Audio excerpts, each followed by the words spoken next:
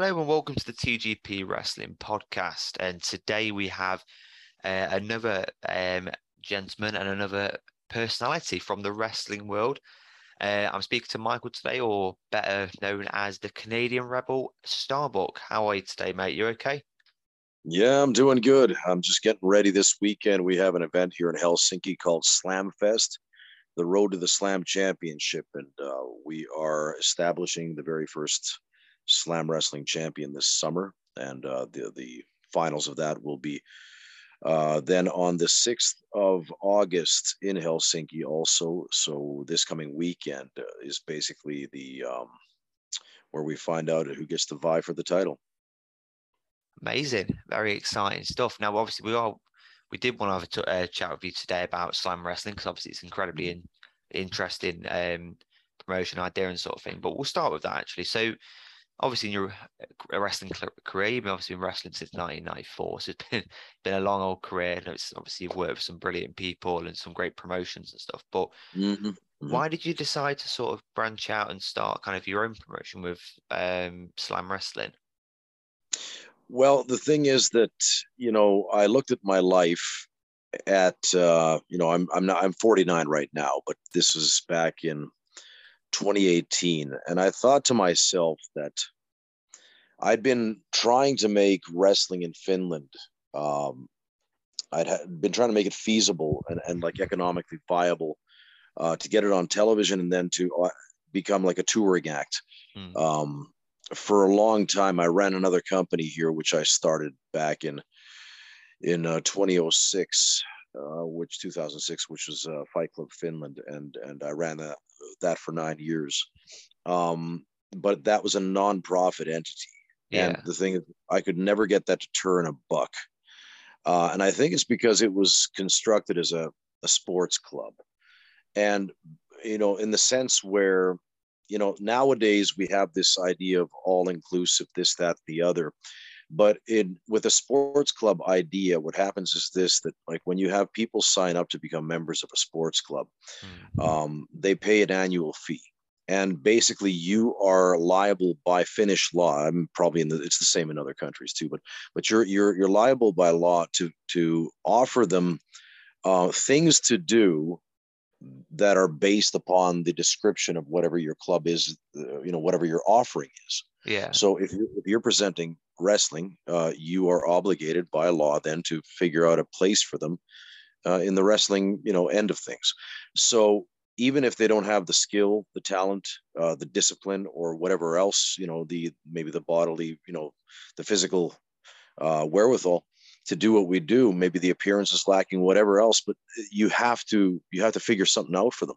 Yeah. And it becomes kind of like that. You have to play by the weakest link. It's the weakest link on the chain, which becomes it's an Achilles heel all of a sudden. So like that's where you take something like that and you bring it to let's say a television production company, and you say, okay, we've got a wrestling organization, and we'd like to see if maybe you guys would be interested in doing a program or something. And they look at your offering, they say that, well, okay, well, it's kind of a mishmash because it doesn't look professional from head to toe, put it that way. And so that's what I ran into for years and years and years with that nonprofit thing, where I couldn't make it fly. I mean, I got a lot of sponsors involved through my own efforts. I think that all the money that I was able to bring in from the outside into that company, I didn't take a penny of it for myself. I put it all into the company and or into the promotion. It was not a company; it's a nonprofit, so it's not a company. Yeah. But into the organization, and basically, I was never able to make that thing fly, regardless of all my efforts. So, and I think it's because there's also it's too much of a democracy. It's like I think that in wrestling. This may sound very old school, but I believe that the only real way to have like strong leadership and to be able to execute a mission, because really what we're doing is that you have to have a mission and mission statement. You have to have an end goal and a clear vision of where you're going. Yeah. So the thing is that for that, you need a strong leader, and a strong leader needs autonomy, which means that it's not a democracy. You can't have everybody just pitching in their ideas. Everybody's like opinion weighs the same amount. It's not possible. And that's where, let's say, I think a lot of people, come down hard on Vince McMahon with WWE is that, he's, a ruthless businessman. But at the end of the day, he has to be. It's his business. It's his money. He's the guy sitting at the top of the mountain. He's the one that answers to all of those investors. So he has to be ruthless. And well, there's a way to be, let's say a noble king, a noble ruler, where you deal with your underlings or your subjects with compassion and with fairness. But there also comes a time where, let's say, you've got to get rid of the dead weight. If somebody's not pulling their own weight, you got to get rid of the dead weight. But also, with all of this said now, so the reason, where did slam wrestling come from? Is the need for me looking at my life in my mid 40s and saying that what am I going to do moving forward? What is it that do I have to go to vocational college for another degree? Do I have to look into maybe changing lanes and doing something different with my life? Because I'm not going to do active wrestling forever. It's obviously every one of us has a bump card, and the older that you get, it fills up. So I'm looking at my life and I'm saying, well, what are my gifts? What are my talents? What's my know-how? What's my knowledge? What's my inherent skill set? And to be honest, nobody in the Nordics of Europe, nobody in Northern Europe, and very few in all of Europe in general have my track record as far as the level of experience that I have in this industry. So that's where I took a hard look at where I was in life. And I said that I'm going to find a way. Where there's a will, there's a way. I'm going to find a way to make professional wrestling financially viable and an actual business. And this obviously, so in 2018 I started, and I basically started as an entrepreneur with slam wrestling, and then only in I believe it was 2019, in December of 2019, I actually morphed this company, my company, Slam Wrestling, into an LLC or LTD entity. So that's where I got shareholders involved. And then all of a sudden COVID came. So 2019, at the end of 2019, so 2 months later, COVID, which screwed everything up. And now for the past couple of years, we've had to swim through the convoluted waters of COVID and all the different regulations and restrictions and all that. So it's hampered our business, and it's obviously with everybody, it's done the same thing. Of course, but outside of that, still we managed to turn a profit for the first time last year, even though it was a pandemic year. And that's where it's we must be doing something right, because we're able to because usually all companies on average lose money in the first 3 years. Of course, But so we ended up making some money last year, and now the trajectory is upward at the current time. We will be opening up our own streaming network starting next month. Right now we're scheduled to open next month, and it probably will be the URL would be watch.slamrest.com. So watch.slamwrs.com.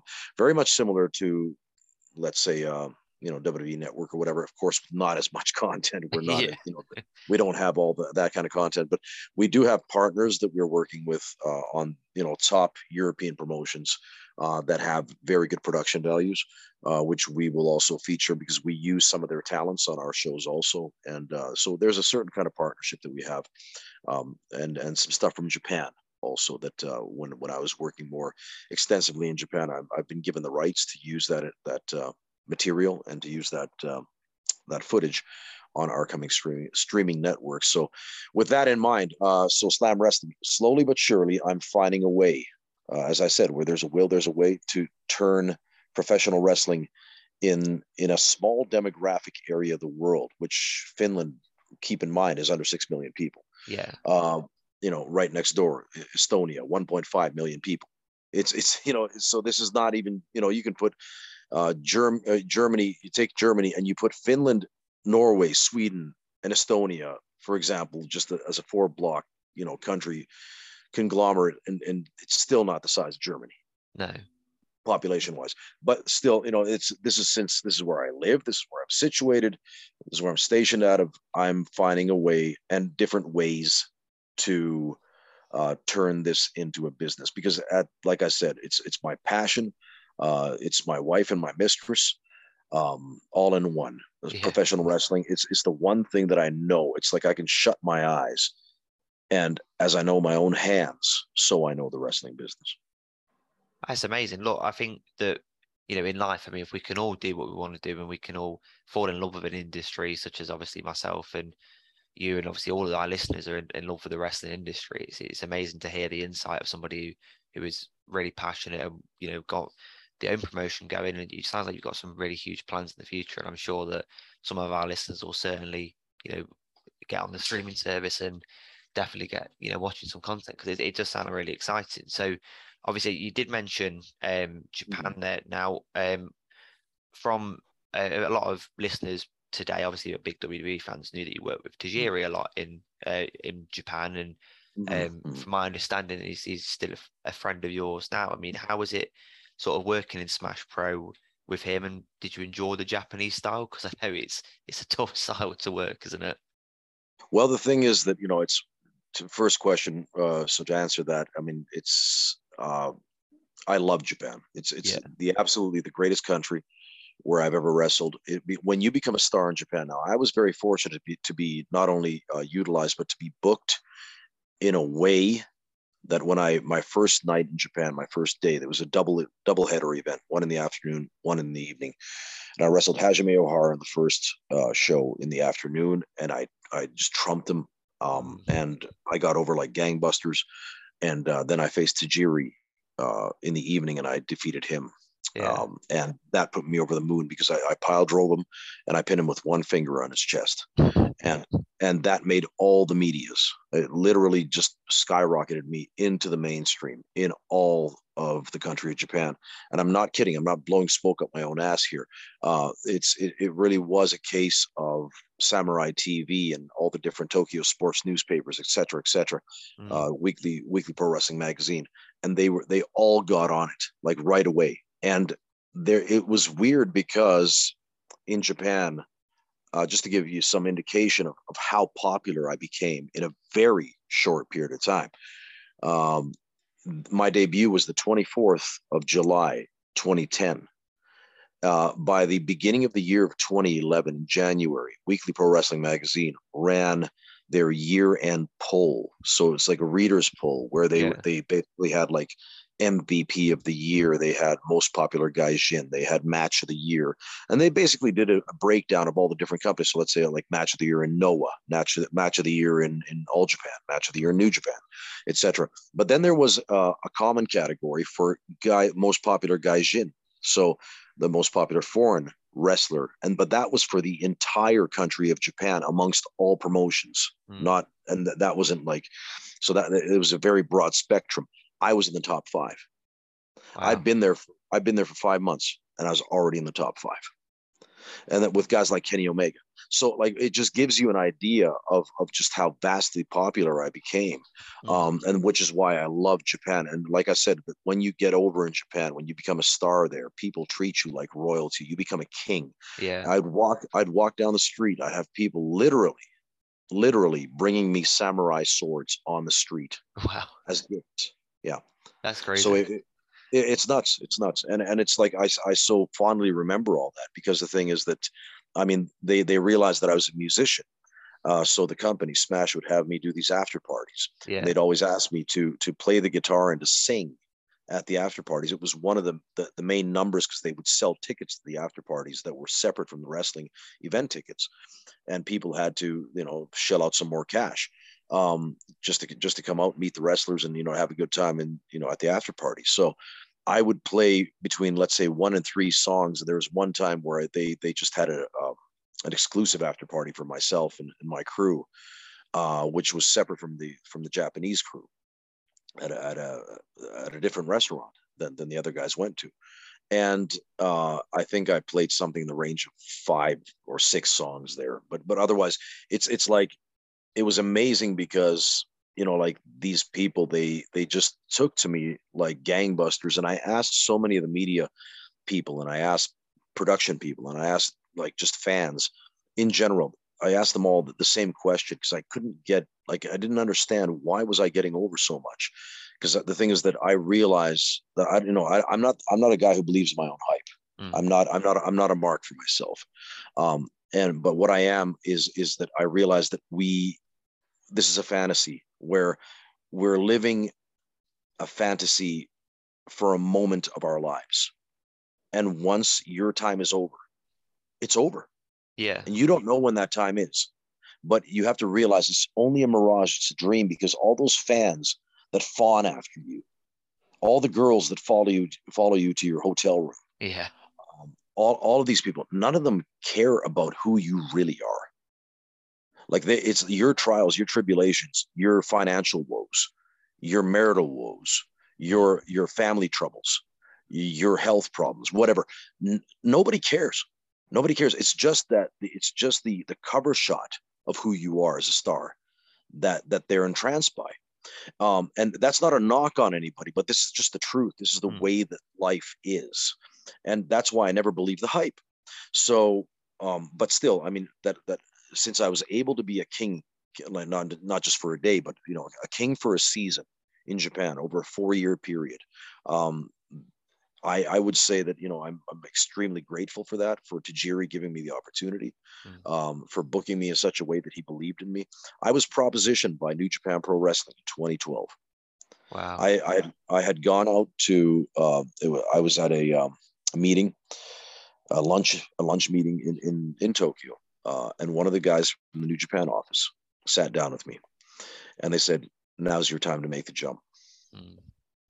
And I said, "Well, the thing is that Mr. Tajiri opened the door for me to come to this country, and he needs me now more than ever, because right at that time, Smash had lost their promoter and their money man, and they had transitioned to a different name called WNC, Wrestling New Classic, and they had a new money guy, but they weren't making as much. The guy wasn't putting in as much money as the guy from Smash was. Mm. And Tajiri, I was his top gaijin. I was his top foreign wrestler. He had built Smash around me. I was his first champion in Smash ever.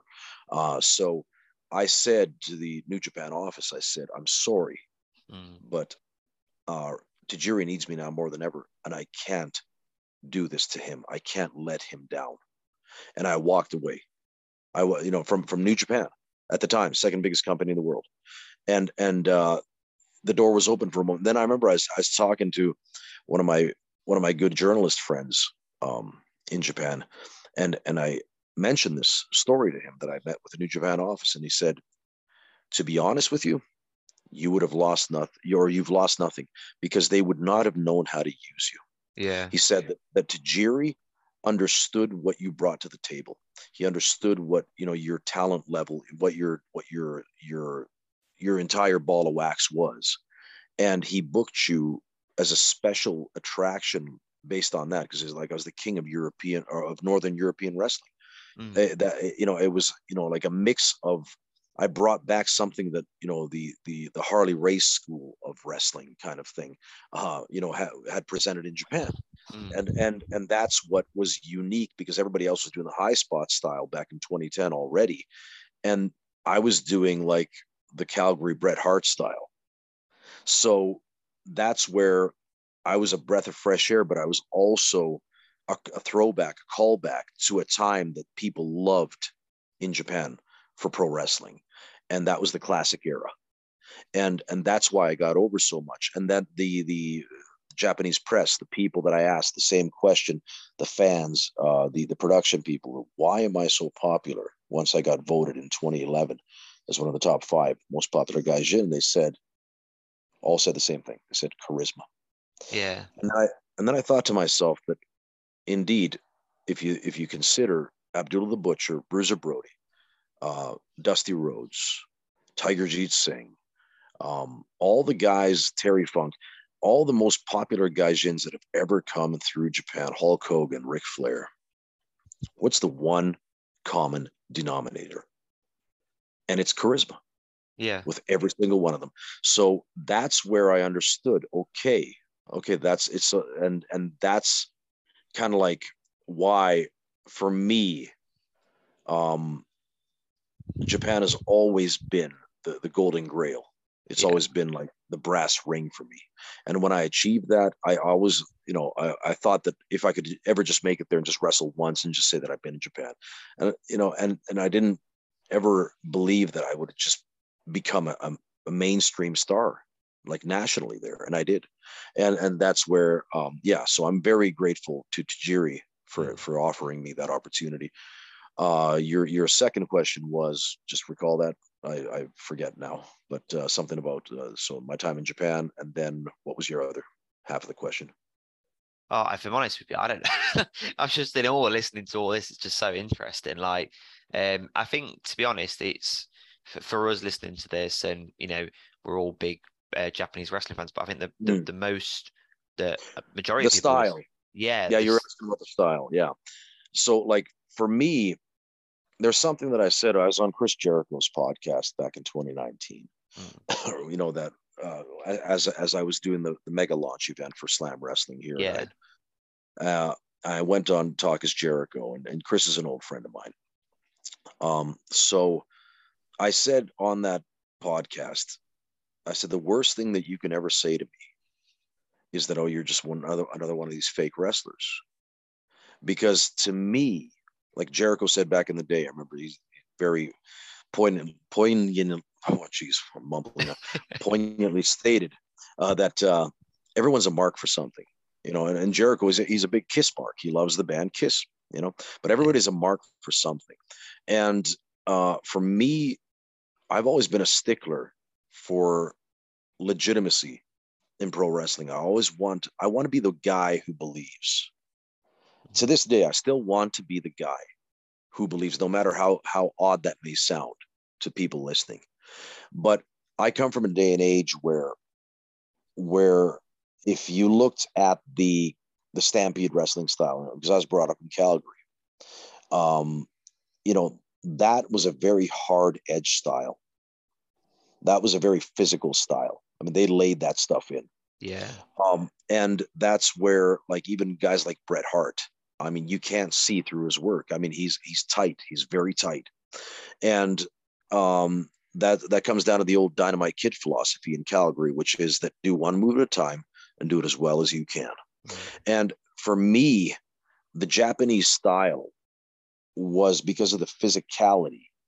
It fit my motto, it fit my credo of the worst thing that you could say to me is that, oh, you're just another fake wrestler. And no, I'm not. I mean, I carry the Johnny Valentine credo that says you can watch every other match on the card tonight, but you watch my match. And if you see any bullshit, I'm going to give your money back. Yeah. And that's the thing where, for me, when I hit somebody, when I kick somebody, when I wrestle somebody, when I grab a hold, when I put you in a submission, you don't know where that line is drawn. There's been many different opponents over the years that have said to me that they've kind of lost track of where, like, what was really going on. And I think I hold that as a badge of honor, because it's kind of like it becomes so real that, it's what Tom Pritchard said on the Chris Benoit Hard Knocks DVD that WWE put out back 2004 with a Brian Pillman tribute show match between Steve Regal, William Regal, and Chris Benoit. He said that I show this match to all my students because this is a classic case of two guys who are in there actually wrestling. They're not playing wrestler. They're not acting wrestler. They're not just going through moves. They're actually in there fighting. They are wrestling. And that's what wrestling's always been to me, pro wrestling. It's always been that I treat it like a real fight. When I teach my students, I've taught guys and girls since 2003 in 8 different countries. Wow. Okay, on 2 different continents, 8 different countries. A lot of my students have gone on to wrestle throughout Europe, if not throughout the world. Some of them have gone to America, some have gone to Japan. So the thing is that I teach the same thing, that you treat it like it's real, because if it's real to you, it'll be real to them. Yeah.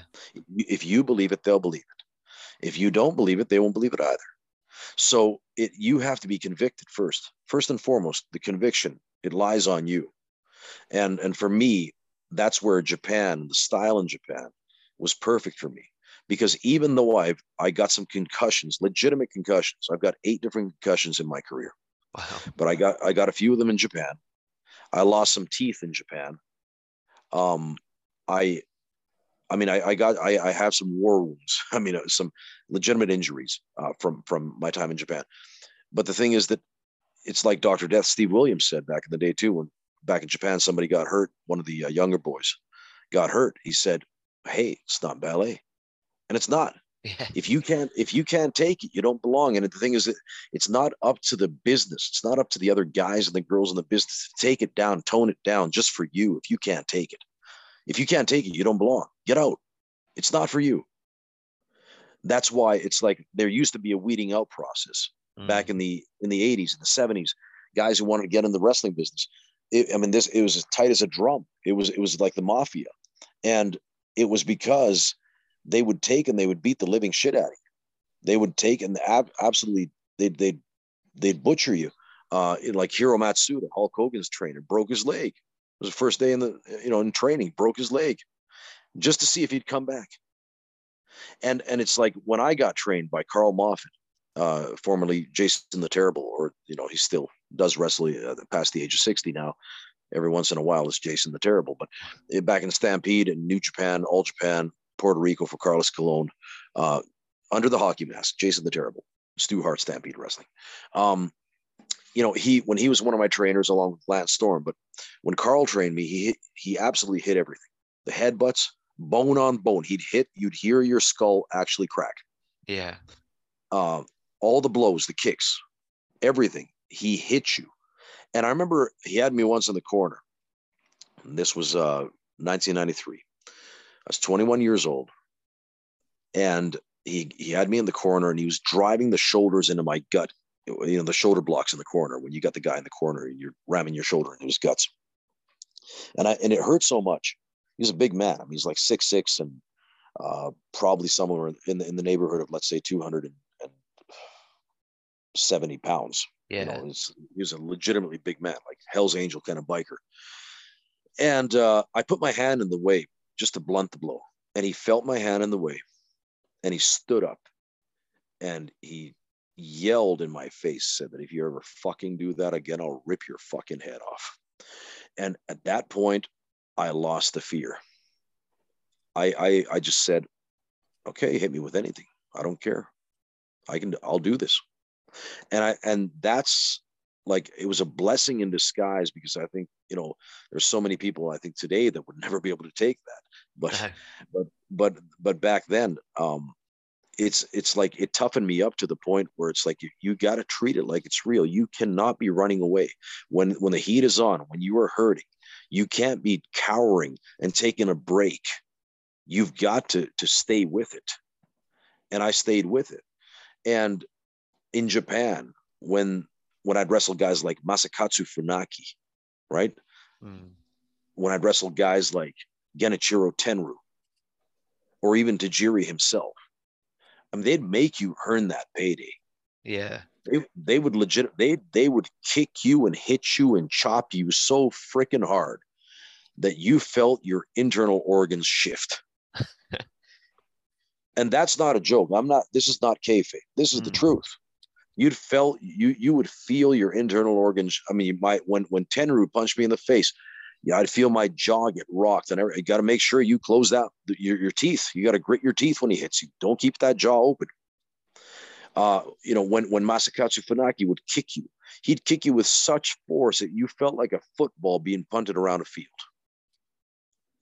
And Tajiri too, same thing. Whether it's his kicks or his chops or whatever have you. It's like he's legitimately laying into you. And there's a certain kind of, that death before dishonor, that Kota Bushido, where you can't lose face. That fighting spirit, you have to have that fighting spirit. You have to show heart, and that's part of what also I think has been lost in translation in modern society, where the evisceration of gender roles, where men are no longer men, women are no longer women. Maybe just in appearance, but otherwise, I mean, just the emotional or let's say the psychological facilities and capacities of these people nowadays it's very different from, let's say, 20, 30, even 40 years ago. But part of manliness and part of being, a true man is partly discipline, and part of it is honor, part of it is courage, part of it is valiant, fighting spirit. And that's what, a lot of that, like I said, what Carl Moffat instilled in me back in 93 is what carried over into Japan come the 2010 and the decade of the 2010s, when I worked there more extensively. And that's where I was okay with all that. It's like getting hit and all that. I was very okay with that. And I would wear those, the scars afterwards as a badge of honor. And to this day, it's like, I don't know what that fake wrestling is. When people talk the wrestling's fake, I have no idea what you're talking about. At least not what I do. Maybe what somebody else does, but not what I do. That's not what I do. And that's what, like, for me, like I said, my credo is that the worst thing you can say is, no, you're just another one of those fake wrestlers. No, I'm not. I'm different. Yeah, and the thing is, I mean, a lot of people, of course, will grow up on the most popular product, which is, obviously going to be, WWE. And to them, if you go to a WWE show, right, as I have before, you'll see such a completely different product. So if you go to like your local indie show, for example, like the guys and girls, that work in WWE, of course they're great and stuff, but the product is so far away from what professional wrestling is on either a smaller scale or just in a different culture, in a different country. Like if you watch Japanese wrestling to Western wrestling, it's so different. And I think that's what I think one of the great things about the industry is that there isn't one, maybe a right way to do it as such, but everybody's got their different sort of opinions on what they enjoy as a product and that kind of thing. And I think that's great.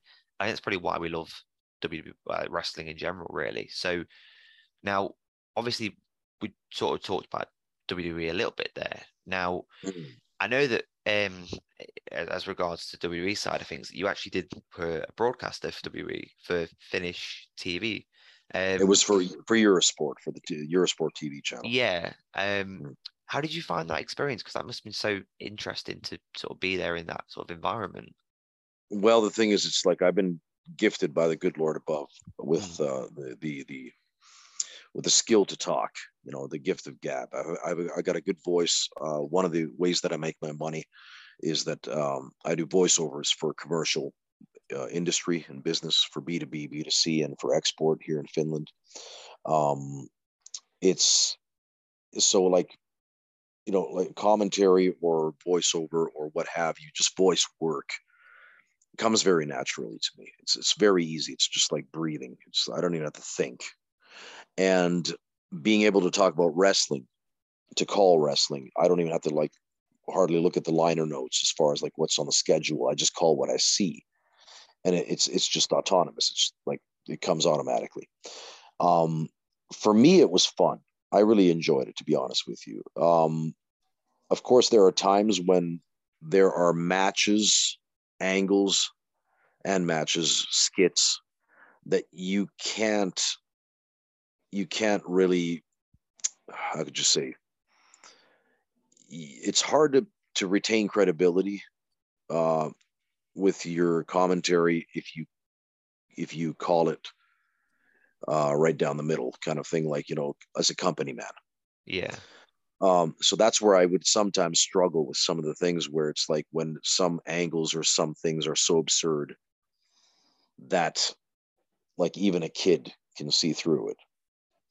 But outside of that, usually I would say like 9.5 times out of 10, it didn't produce any kind of like, how could you say, like effort from my end. It's just that I understand the intonation that needs to be used. I understand the excitement that needs to be implied and transferred over to the viewer. I understand the storytelling aspect of it. I understand the backstory to the matches and to the angles and to the different feuds. So I mean, all of that was really simple, to be honest.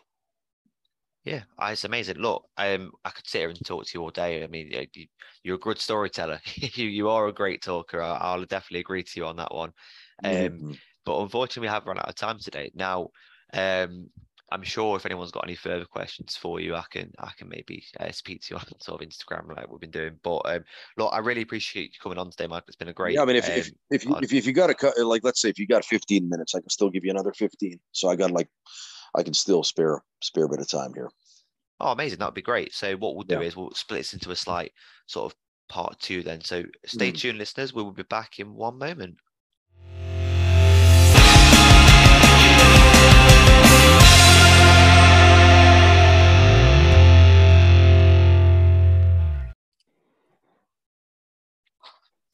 Hi, welcome back to part 2 here of my interview with the Rebel Starbuck.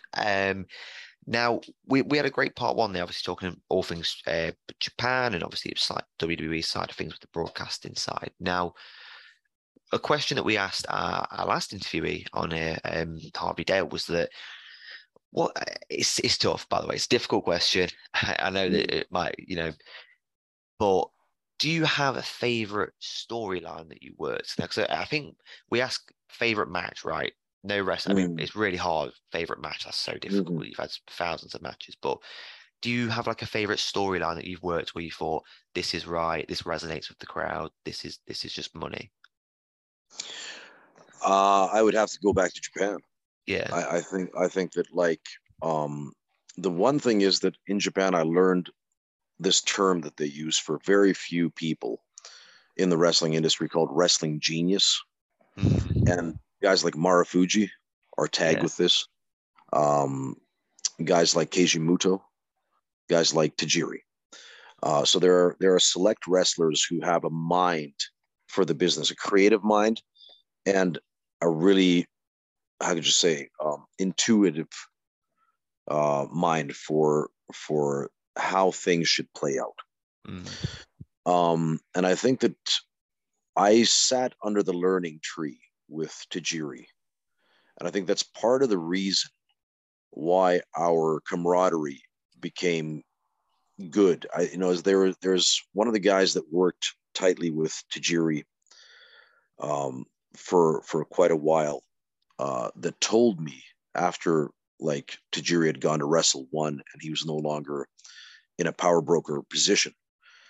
He said that if I were you, I would stay in contact with Tajiri from time to time, because every time that he speaks of you, every time your name comes up, he always remembers you fondly. He always has good things to say about you. And he, that's where, if I were you, I'd just stay in contact with the guy. And I have. It's not just for that reason, but because of the thing that I learned so much, like a sponge, when I was able to work with him. And his creative mind for both building me into the gaijin, how could you say, superstar for his companies that I was. The road to that, part of that included the old school philosophy of once you hit your finish, the match is over. You don't kick out of a finish. No. Now you can tease a finish. Like there are so many guys these days that you'll be hitting like even the old All Japan kind of style where, let's say you'd be hitting the finish like 4 or 5 times before you finally pin the guy with the finish. But that was not the case with Tajiri. What he would do is that you can tease it. You won't hit it. The guy will slip out of it. They'll counter it. But once you hit that finish, it's over. And that's something that helped solidify my pile driver, jumping spike pile driver, as a finish. And there was only one time in all of the matches that we had in Japan between Tajiri and myself, and no one else was allowed to do this. that there was one match at JCB Hall, which became Tokyo Dome City Hall later on, in 2010, November 22nd, 2010, where it smashed 10.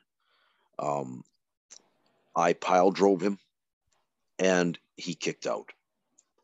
And the people went ballistic because nobody kicked out of the pile driver. Nobody. And they had been programmed to believe that, right? So in that way, that when Tajiri was finally able to not only kick out, but then later on in that match to a few minutes later hit me with the pile driver in my own move himself, the people were absolutely becoming unglued.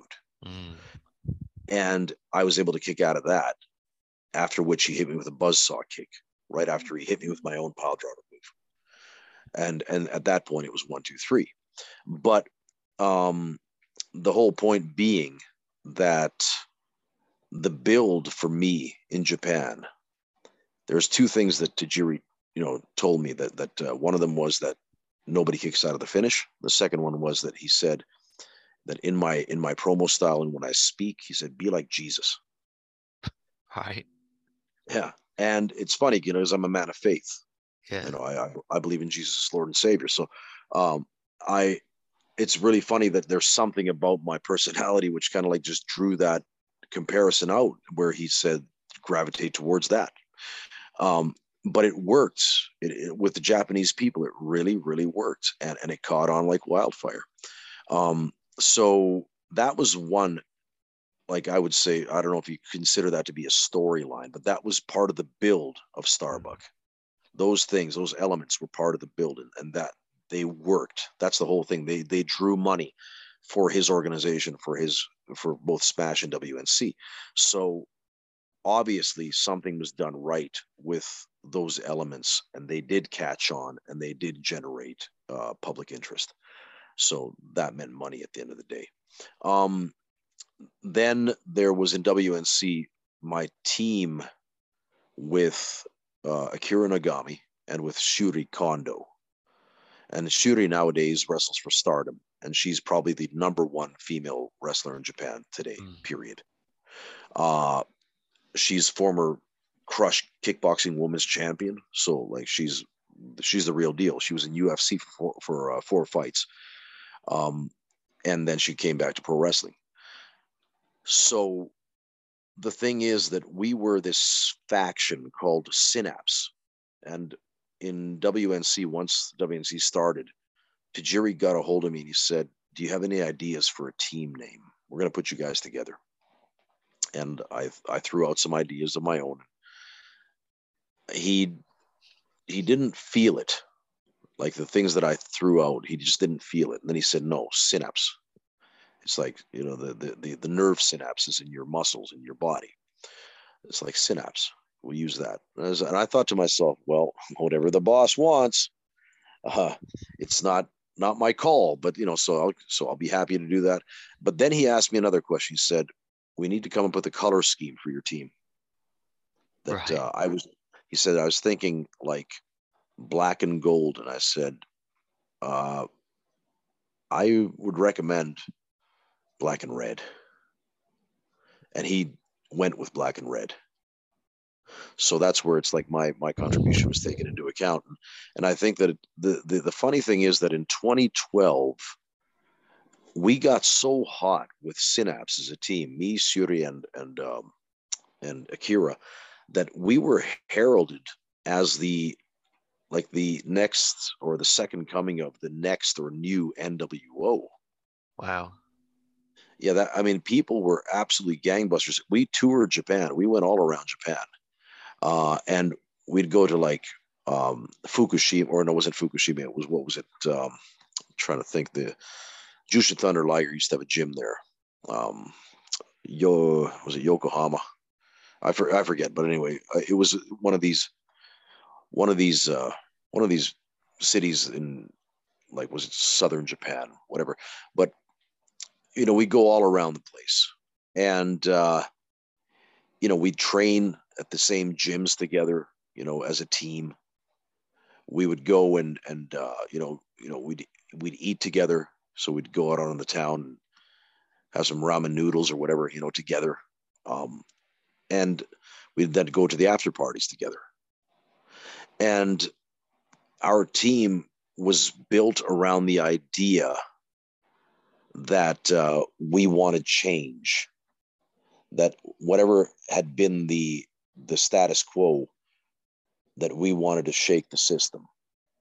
And once again, this idea, just like for the Japanese populace and for the Japanese mentality, this idea parlayed well. Like Tajiri could read his own people. He could read the Japanese people. He knew what was going to work. And this team that we had, we set up this one vignette. I think it's still out on YouTube, the formation of Synapse.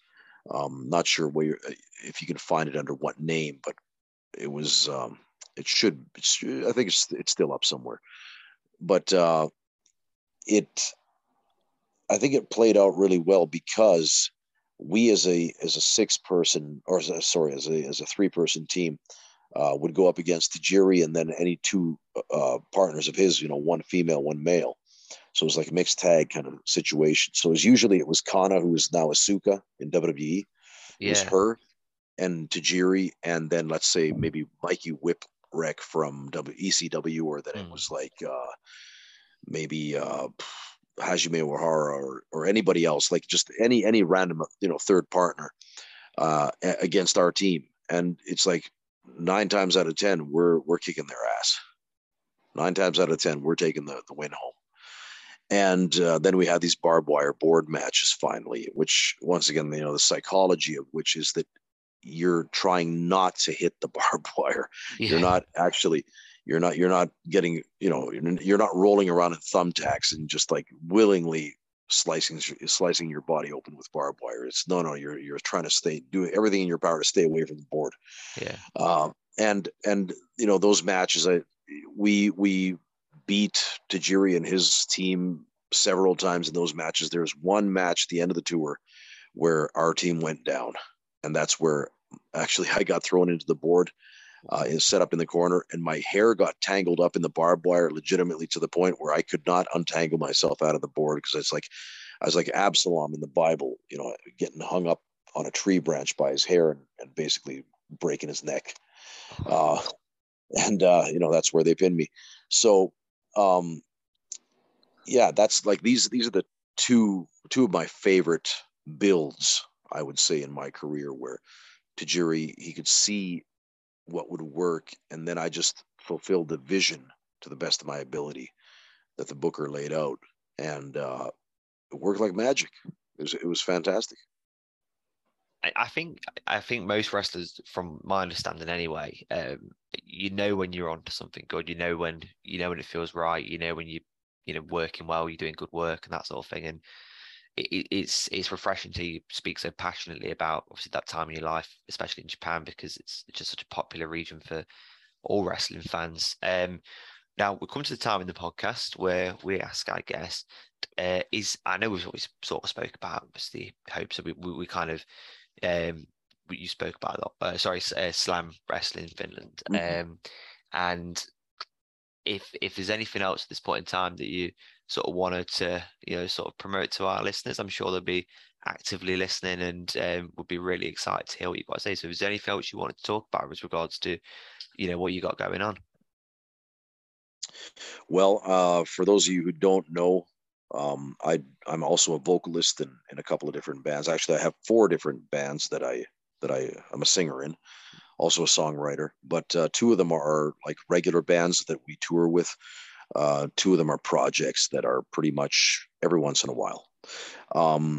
So the 2 projects are called Angel of Sodom, and that's like thrash metal from the Bay Area, from San Francisco style, 80s mixed with, like, let's say, Creator from Germany or something.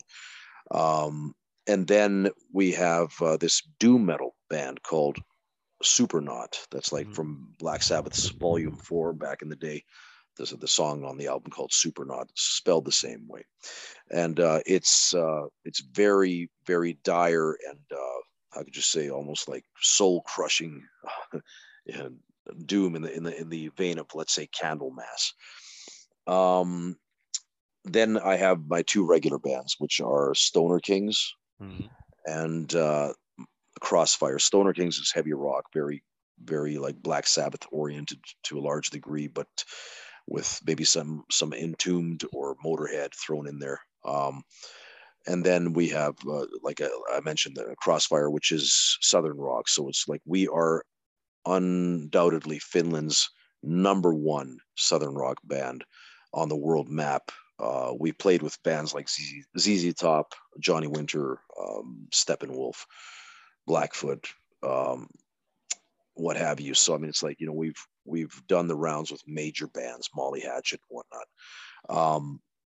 And now we just released a new album with Crossfire that just came out this past spring called, I think it was on the 7th of May that it came out. It's called Medicine Men.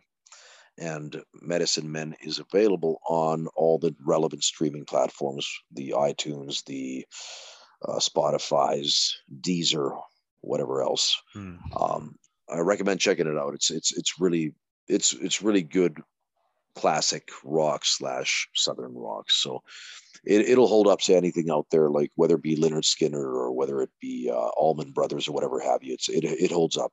It really does. So I'm the singer for those bands, and then we have for anybody out there who's interested, as I mentioned, we have that Slam Wrestling network starting up next month. So if you just keep your eyes on slamrest.com, that's SLAMWRES.com, you'll be able to check that out. And the thing is that I have to mention that, we are trying to do something outside the box with Slam Wrestling, which is different from I would say the indie-rific wrestling style of today. Yeah. The thing is that, like, the question for anybody out there as to why should they buy or purchase another wrestling network subscription, and why should they care? Like, there's so many companies out there. Why should you care? Of course. And my answer to you is this: that, like, we are different than. We're not the same as. We're different than. And when I say that, a lot of what we do is a throwback to the way wrestling used to be. The style that wrestling used to be, because that's like how I was brought up. And I brought up my guys and the people that work for me. I tell them the same thing, that don't do anything in these matches that where you'd prostitute the integrity of the product, that make it snug, make it believable, work a competitive style and keep it believable. And that's where, if you're looking for a sports-based presentation or something which is like how wrestling you maybe remember from the 80s or the 90s, maybe even the early part of the 2000s, but still, like the way that wrestling used to be back in the day. And you remember the feelings and the vibes that you had back then. You had some good characters. You had some good gimmicks. You had strong personalities. You had really good fundamental wrestling skills. The way that wrestling used to be. If that's what you are fond and that you're fond about, and that you kind of like, you have a soft spot in your heart for that, then you got to check out Slam Wrestling. And that's where you got to go to slamrest.com. That's right. So SLAMWRES.com. And the network is starting up next month in August. And it will be probably, I believe the URL is watch.slamrest.com. So there you go. In addition to that, what can I tell you of the other stuff out there? If anybody's interested, I did write a autobiography that came out back in 2017 called Battleground Valhalla, and it came out through Crowbar Press in the United States. Crowbar Press, which has done many of the different autobiographies for guys like Stan Hansen, J.J. Dillon. There's so many of them. They've done all the classic wrestlers, and I think I was the only guy from the new school of wrestling, so to speak, the new school now, whose book they put out.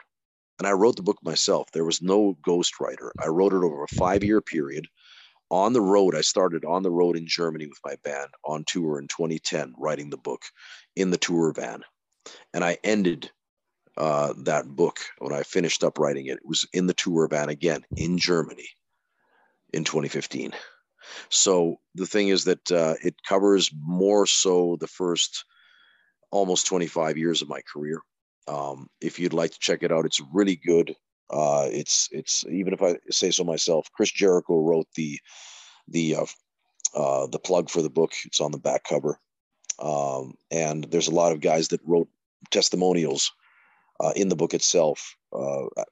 Having known me in the business, whether it's Steve Carino or whether it's Akira Nogami from Japan, or Tajiri, or guys like Michael Kovac and Bernard Van Dam from Europe here. But there's a lot of people that wrote testimonials in the book itself. Also, it's a really good read. I use a lot of self irony.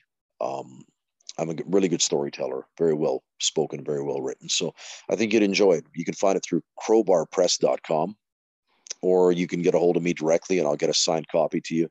And we can set you up, and you just got to reach out to me at through Facebook or then through my Instagram. And if you want to check me out on Facebook or Instagram, it's Rebel Starbuck. So Instagram.com/REBELSTARBUCK. And also on Facebook, it would be Facebook.com/The Rebel Starbuck altogether. There you go.